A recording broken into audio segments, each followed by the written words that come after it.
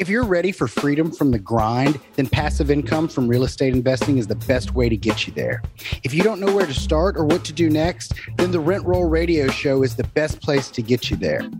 Join us while we discuss the best practices, strategies, and mindset you'll need and give you actionable content to get you from where you are to where you want to be. Hey, Rent Roll Radio listeners, this is your host, Sterling Chapman. As always, I have a guest here today, Jorge Contreras. He is a real estate investor that specializes in short-term rentals. And I'm really excited to have him on today because we've had a lot of guests over the years that have talked about short-term rentals, but they were all in a different market cycle, right? So we had Avery Carl, who wrote the short-term shop. We had, for Bigger Pockets. We've had Joe Pillman, who's had tons of. So we've had all of these, but a lot of times it was during different market cycles. So we haven't had a guest recently that talks short-term rentals. So I've got a ton of questions, and I'm really looking forward to picking his brain. Jorge, welcome to the show, and thank you so much for joining us. Hey, Sterling, appreciate the opportunity. Excited to be here and share some golden nuggets with your audience. Awesome. So, Jorge, I was just mentioning some of the other folks in the short-term rental space. And, we all network together. We all kind of know each other.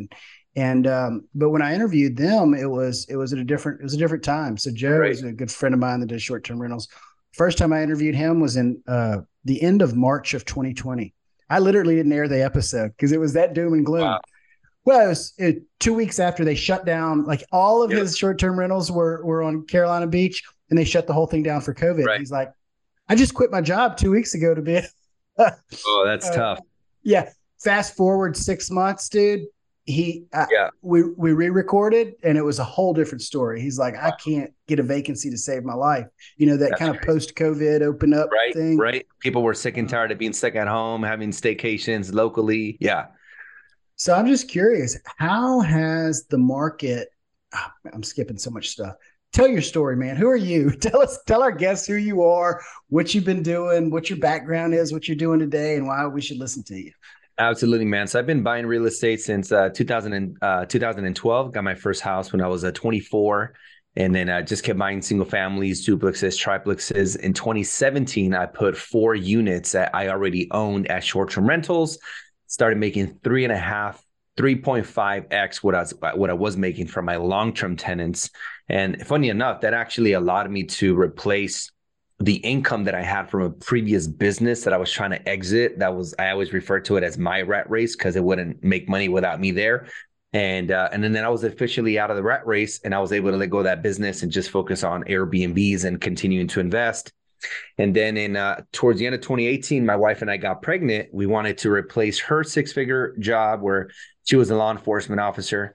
I knew based on the cash flow I was making from these other 4 units that I was going to need about 3 properties to replace her income. And I didn't have the money to buy real estate to do that. So I learned about this arbitrage model where you rent properties from landlords, get their permission in writing. And so we went that route, and that's how we replaced her 9-to-5.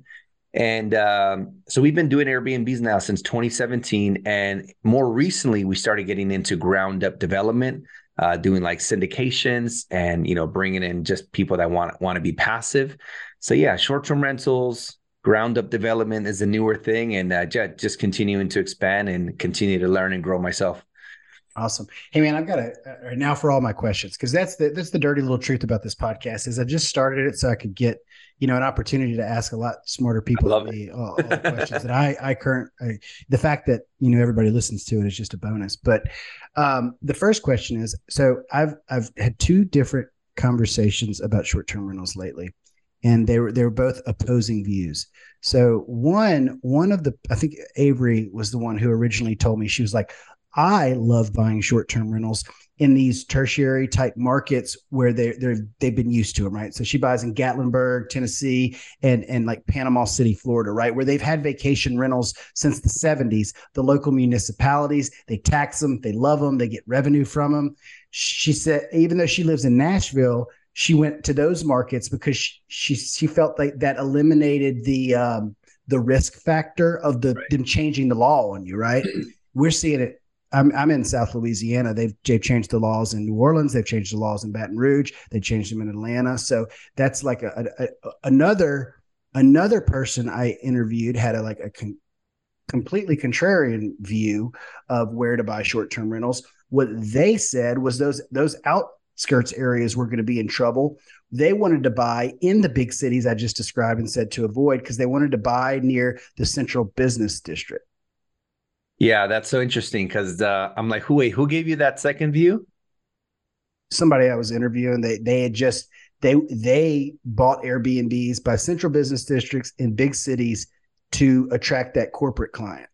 Yeah, that's exactly what I tell my audience based on my experience. At the same time, I have 18 short-term rentals and they're all in Southern California. So I can't say, hey, this is the same thing everywhere. So I think what Avery is saying maybe works perfect for her. But here in SoCal, where I've been investing since, 2017, those tertiary areas are drowning right now. Like the Joshua Tree. Where are you based out of again?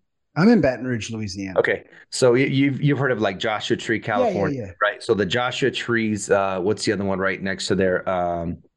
Yeah, those places, they're all like struggling, like major. In fact, I had a property that I purchased in May of last year, and then we did some upgrades, launched it, and for however many months, it was losing 3,000 to 5,000 a month. Like my mortgage payment was $6,000. And again, this was a 2,800 square foot 4.2 with a beautiful pool, a jacuzzi, a little like a slide that would take you into the pool, almost 3 acres. Beautiful property with a big view, less than 3 miles from the Joshua Tree State Park. And my mortgage payment was $6,000. And for January, February, March, it was losing $5,000 a month. And so what happened is like a year and a half ago, those properties were killing it. Like my numbers were telling me that I was going to net about 5-6K a month. But I think what happened is, obviously with interest rates and the recession, the demand dried up, and now you had this oversupply, and now it's saturated for the demand that, the lack of demand there. So luckily we ended up exiting. Somebody wanted to buy it cash to live in it. And, we took a loss of like 40,000, but I'm like, all right, that was my lesson. So here in SoCal, those tertiary areas are struggling big time. The secondary markets, like it just depends on the property and the location, hit or miss. But the primary areas and the really good areas of Orange County, of LA, San Diego County, like they're killing it. I have properties still making 2,000, 3,000, 4,000 a month in cash flow. But again, here, those tertiary areas, like I don't plan on ever, maybe not never, but for a long time, like buying there again. Now, do you manage your own properties? I have an in-house manager that basically manages everything. So I told you not to bring this up, but I'm going to bring it up. But that's okay because I'm going to bring it up and not you. So you coach this stuff, right? Sure. And so like, what do you tell your students to do? Like you manage it in house, right? Because you have a system. Yep. But if you're teaching somebody to go buy Airbnbs, do you teach them to manage it themselves, or what if are you managing it from afar? What's the cost associated with that? How does it compare? Like, because a lot of people ask me why I haven't done short-term rentals. And sure. The answer is I just don't want to manage them. Yeah, for sure. Or I don't want to spend the money to furnish them. Yeah. Yeah, it's a good point. I tell my students to manage. Okay, so about 95%. There's two types of people, right? There's people that have more money than they have time, and then I would say there's some people that have more time than they do money. Most of the time, probably 95% of the time, I tell my students, hey, the first 3 to 5, manage them yourself so you can get your experience. Because, one thing to keep in mind is the people that come in my program, they're like 9-to-5ers who've never started a business. And most of them don't own a property, like they're renters. So these are like brand new entrepreneurs that don't know how to hire, delegate, build a team, a system, none of that. So I say, hey, first 3 to 5, manage it yourself. Hire a VA on Upwork.com that can do the communications, delegate the cleaning, delegate the maintenance, and basically you become the manager who manages those 3 technicians, right? I never tell them to do the cleaning or the maintenance because obviously they have other responsibilities and all that. And then once they get to 3 to 5 or more, then they should bring in like an in-house manager that they could pay like either a flat fee per property or something along those lines. But definitely never hire to a third-party company that's going to charge you 25, 30% and eats up all your profit. Now, there's very few scenarios, and I can probably count them with one hand, where I have someone who makes $500,000 a year because they own 3 dental practices. Those people, I'm like, you should just hire a manager right off the bat, because if you manage them yourself, like, it's not going to be a good return on your time. Like, you make so much money in your businesses that you should just focus on that and just hire and delegate this part out. For sure. So you'd mentioned one of the properties that you had in one of the kind of the tertiary type markets started losing some money after the market shift. Do you have other properties that are performing better that offset that, or how are your inner city properties doing? Yeah. I have properties, like, I would say my worst Airbnbs are probably cash flowing like $800, and then all the way to like 3,600. But most of them are in that like 1,500 to 2,500 range. And again, these are like in strong primary locations and a few in like some secondary markets. So yeah, definitely those other properties were offsetting the negative one. But the negative one, it was, negative $5,000, which is a big chunk of change. So for us, we're like, man, we just need to exit. The sooner we can exit, the better. And yeah, it took a huge weight off our shoulders. Yeah, for sure. So what is your plan going forward with the current environment, and kind of have you shifted anything from your strategy that you were using a year ago to what you're going to use today and a year forward? Yeah, for sure. So for the year of 2021 taxes, it was my first year where I didn't pay federal. I had heard about cost segregation and things like that, but never fully understood it till I made a good friend who's an enrolled agent and owns a firm, and they're experts at this. And because of the amount of real estate that I own, I was able to not only zero out my federal tax return, but actually get a refund. So he keeps telling me like, hey, this year you're going to need to buy this much real estate based on your, approximate net profit.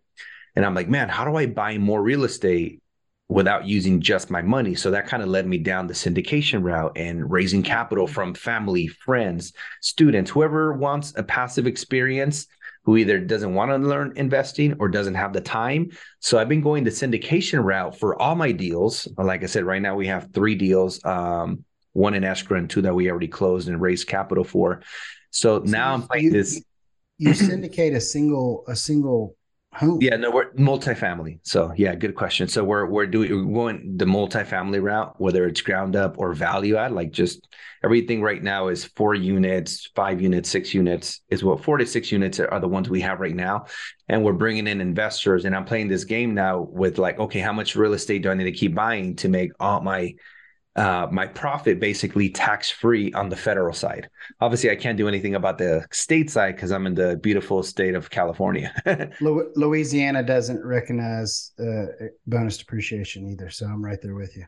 Oh, okay. Yeah. So that's kind of the game plan. So moving forward, my game plan is to buy value add apartment deals. And that's going to be the main focus, because we already have our plate full with these ground up, and we don't want to over leverage ourselves on ground up. We got 3. I think that's good, unless we have like this super, super sweet deal that just makes so much sense. But value add, syndicate, and then once the construction is done, or not construction, once the renovations are done, do a combination of short-term rentals, midterm rentals, and long-term rentals, depending on what the regulation is once these units are upgraded. Awesome. So I syndicate apartment complexes, but in the traditional sense, right? So we just buy apartment complexes, we increase the value and put long-term tenants in. But for you, like, how are you with this kind of hybrid model where you're short term in some of them and midterm in some of them? Like, how do you decide what to buy and where to buy? Like, is it the same evaluation process what we use? Yeah. Or? Same evaluation process. Everything has to make sense with long-term rentals.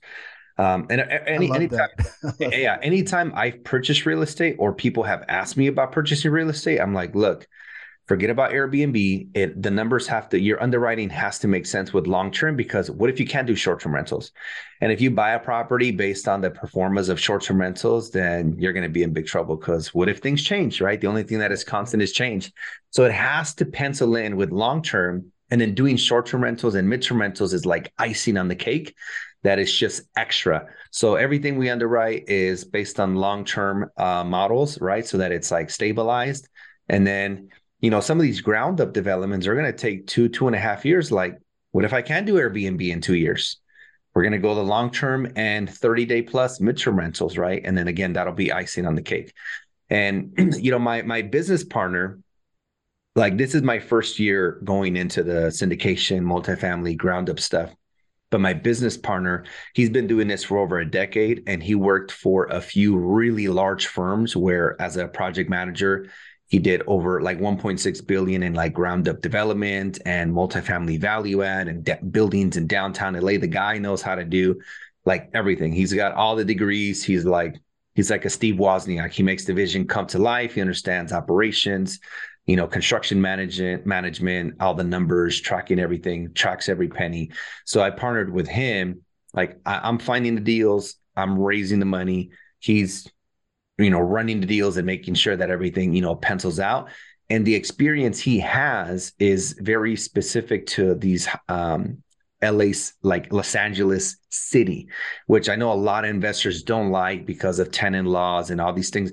But that man, the stuff he knows gives us such a huge competitive advantage that a lot of people don't understand the market or the expediting the permits like he does. So it's a very unique market, but we like it there because of the appreciation and just his experience and expertise.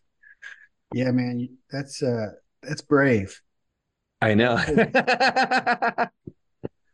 I would never buy real estate in a state that wouldn't let me kick the people out that weren't paying. I've just heard so many horror stories about like New York and LA Sure. and 11 months on an eviction. I'm like, I just can't.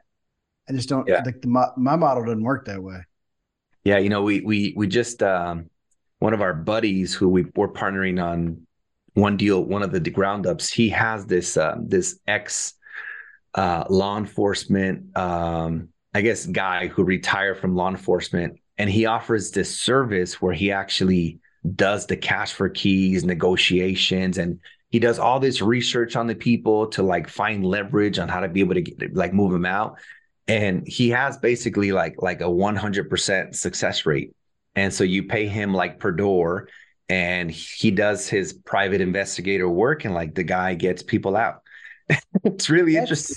That seems like it would be illegal. I would not like I would not like to be on the cover of the newspaper as the landlord that like found out some type of leverage and like extorted them out. Like I could just see that going sideways. What I mean is, like, he'll look into the leases, right, and see how long they've been living there, and then look at the tenant laws. And obviously it's a case by case, right? If someone's been living there for 3 months versus 15 years, and he just understands the process to, negotiate and do the cash for keys process. And it has been really successful and, creating a win-win. And obviously this isn't a guy or a team that just kicks people on the street. We relocate them and make sure they're well off, give them some money and all that stuff. So again, we have yet to use them. This is all like newer stuff. So it's going to be a learning process. So maybe a year from now, we'll do another podcast and I'll let you know how if it went good or if it went sideways.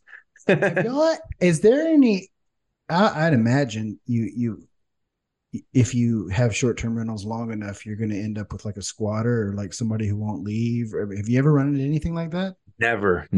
I've never had the experience, and I've also students have never had that experience either. Oh, I mean, we've had I have a student who launched an Airbnb. There's a city out here in San Bernardino, which is like the Inland Empire, and like 80% of that area is like a D area, right? Not a good area. And he did have somebody like break in, but that's because, it's sort of like in the hood. But squatters, no.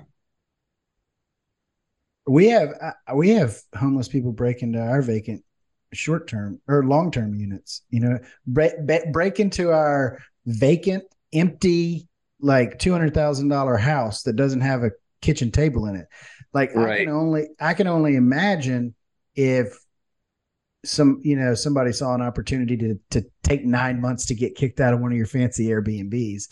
But I guess they're probably not on Airbnb sites booking the stay to begin with. Yeah, I wonder if, again, I haven't had experience with like squatters like ever, knock on wood. But I I wonder if they're saying, oh, this property looks like people live in it. So at some point they're going to get home and they don't know it's a short-term rental. So they're like, maybe I shouldn't break into it. And maybe they look for vacant homes specifically because they know no one's coming in there. Right. Right. Right. Yeah. That's a good target. So what's next for y'all? Next week, I'll be attending a fund launch live in Miami, learning about starting a fund with these cool. Previous syndications, right? Kind of feels a little bit like a hamster wheel where like you get a deal, you got to go find the money. It's such a hamster money. And one of my buddies, Bridger Pennington, he actually owns, that event and a whole like mentorship on how to like start a fund. So we're exploring that route because, I've been watching a bunch of his YouTube videos and he's like, yeah, if you have a $10 million fund, and then every time you get a deal, like the money's already there and you don't have to worry about raising and over and doing all these presentations. And I'm like, you know what, that makes a lot of sense. So we'll see. It makes a lot of sense. I'd be interested to learn more about it. I haven't done it. It's kind of like a chicken or the egg type of thing with the money and the deal. Because if you get the deal early and if you get the money early and you don't have a deal, well, the money's not doing anything. Right. And people want their money on the clock day one, which is what gets us to the hamster wheel. Right. I guess that the fund model is like, oh, well, I'll just raise the money because I know I'm going to be able to get these deals. Right. And that kind of scares me a little bit because it's like anytime you have to put money to use, in my mind, it introduces moral hazard. It's like, I got to buy a deal. I also feel the same way about some of these syndicators that live off of their acquisition fees. Like they've got to find a deal because they need another acquisition fee. So they might buy a bad deal. Yeah, I've actually met people that way from the apartment community where they literally just make money on the acquisition fees, the management fees, and then it's like, oh yeah, it was going to be a 2.3 equity multiple, and it ended up being like a 1.1, but they made all their money on the fees, right? Sure, yeah, it's crazy stuff. So anytime there's now another good model that I've heard of course, it's probably not as lucrative, is the fund of funds model, where you raise your money and you have a fund and you got your $10 million, but instead of waiting until you can find a deal, you invest in my apartment syndication, and then you go invest some more money in Rod's, and then you go invest some more money in Eric's. You know what I mean? And so the fund, it's where you raise the money, but you can deploy the capital into other syndications without. If you can't find your own deal, Right. Yeah. That makes sense, right? If the returns are strong enough and you don't have a deal to do yourself, and if it's written in the, because he was saying that, when you start your own fund and you talk about how you're going to structure and what types of deals, it's almost like you're writing your own Bible, like your own religion. Because the fee structure and what types of deals, you put it all in there. So if it's in there, I guess sort of like in the operating agreement, then you have the right to go and invest it into other deals. So I think that makes a lot of sense. That's another good strategy. So that's what's next. It's this fund model to have more access to more capital, to do more deals and syndicate and get all that cost segregation. And just, I personally really dislike paying taxes. I think everybody does. I'm sure you do too. That's why you got into multifamily and syndication. And so that's the goal, is to own as much as enough real estate every year to offset the federal returns. For sure. I actually have a friend of mine that lives in North Louisiana that has a fund, and he raises capital for short-term rentals. So cool. I'll be happy to connect y'all. Yeah, absolutely. That'd be great. Yeah, that'd be great. So that's what's next there. Awesome. What advice do you have for anybody getting started in the business? Man, I would say, like, I think, when I got started 11, 12 years ago, I think the only podcast that was around was Bigger Pockets. Now there's podcasts like yours, Bigger Pockets, and so many. So I would say turn your vehicle into an educational ride. When I'm driving, I personally stop listening to music and I don't watch TV. I'm always 100% of the time listening to a podcast, a YouTube video, learning about how to grow my business, improve, as a father, as a husband, just always just learning and growing. And there's so much information out there. So I would say, one, pick a strategy, because the mistake I did when I started is I joined the Rich Dad program, which was great. But the mistake I did is I took their wholesaling, then their flipping, then their commercial, residential, income management, took like 7 strategies. And then I was like, just what do I do? They all sound like you could make money. So I would say pick a strategy and go all in on that strategy, do 3 to 5 deals until you master it. And then if you want to go and, build a new bridge, then do that. But don't, if you like they say, Gary Keller says in the book, the one thing, if you try to chase 2 rabbits at once, you will catch neither. Well, cool. I want to hop over to our radio round to let our listeners get to know you a little bit better. Cool. So we just have 3 quick questions. The first one is, what's your favorite book? Don't say Rich Dad Poor Dad. We've said Rich Dad Poor Dad 100 times. I would say The One Thing by Gary Keller. That's probably the second most. Really? Wow. Yeah. No, I love Gary and love Jay Papasan as well. So what is your favorite quote?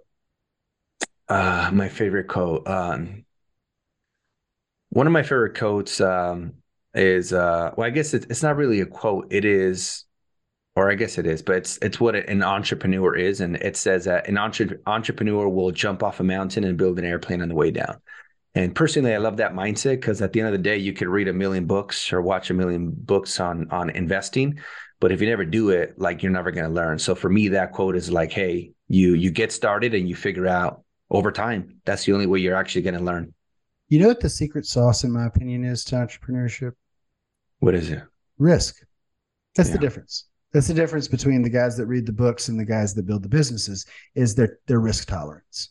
Yeah, I agree. If there's no risk, no reward, right? The only guarantee is that if you don't invest, you're guaranteed to lose. And so, right. I remember when I did one of my first bigger deals, I told my partner, I was like, dude, I don't care if we make money. I care about who we become in the process, because who we become in the process will make us millions of dollars over our lifetime. And sure enough, it has. And you got to be willing to go and learn, because who you become is where you get the best return on investment. Yeah, absolutely. 100%. What's your favorite thing to do when you're not working? I always hate asking this question to guys that live in California, because you always do super cool outdoor shit in beautiful sunny California. And I'm sitting here in the hot rain in flat Louisiana. Right now, man, I'm really enjoying working out and playing basketball for cardio. Awesome. That's what I like to do when I'm not doing business. Cool. Well, how do our listeners get in touch with you, find out more about you, invest with you, get coached by you, and all that? Sure. My Instagram, it's @ and then the Jorge Contreras. Make sure it's the verified one, because there's a ton of fake accounts out there. Awesome. Jorge, thank you so much for coming on the show. I really enjoyed it, and I know our listeners will too. Appreciate the opportunity. Thank you. This episode was brought to you by Crestworth Capital.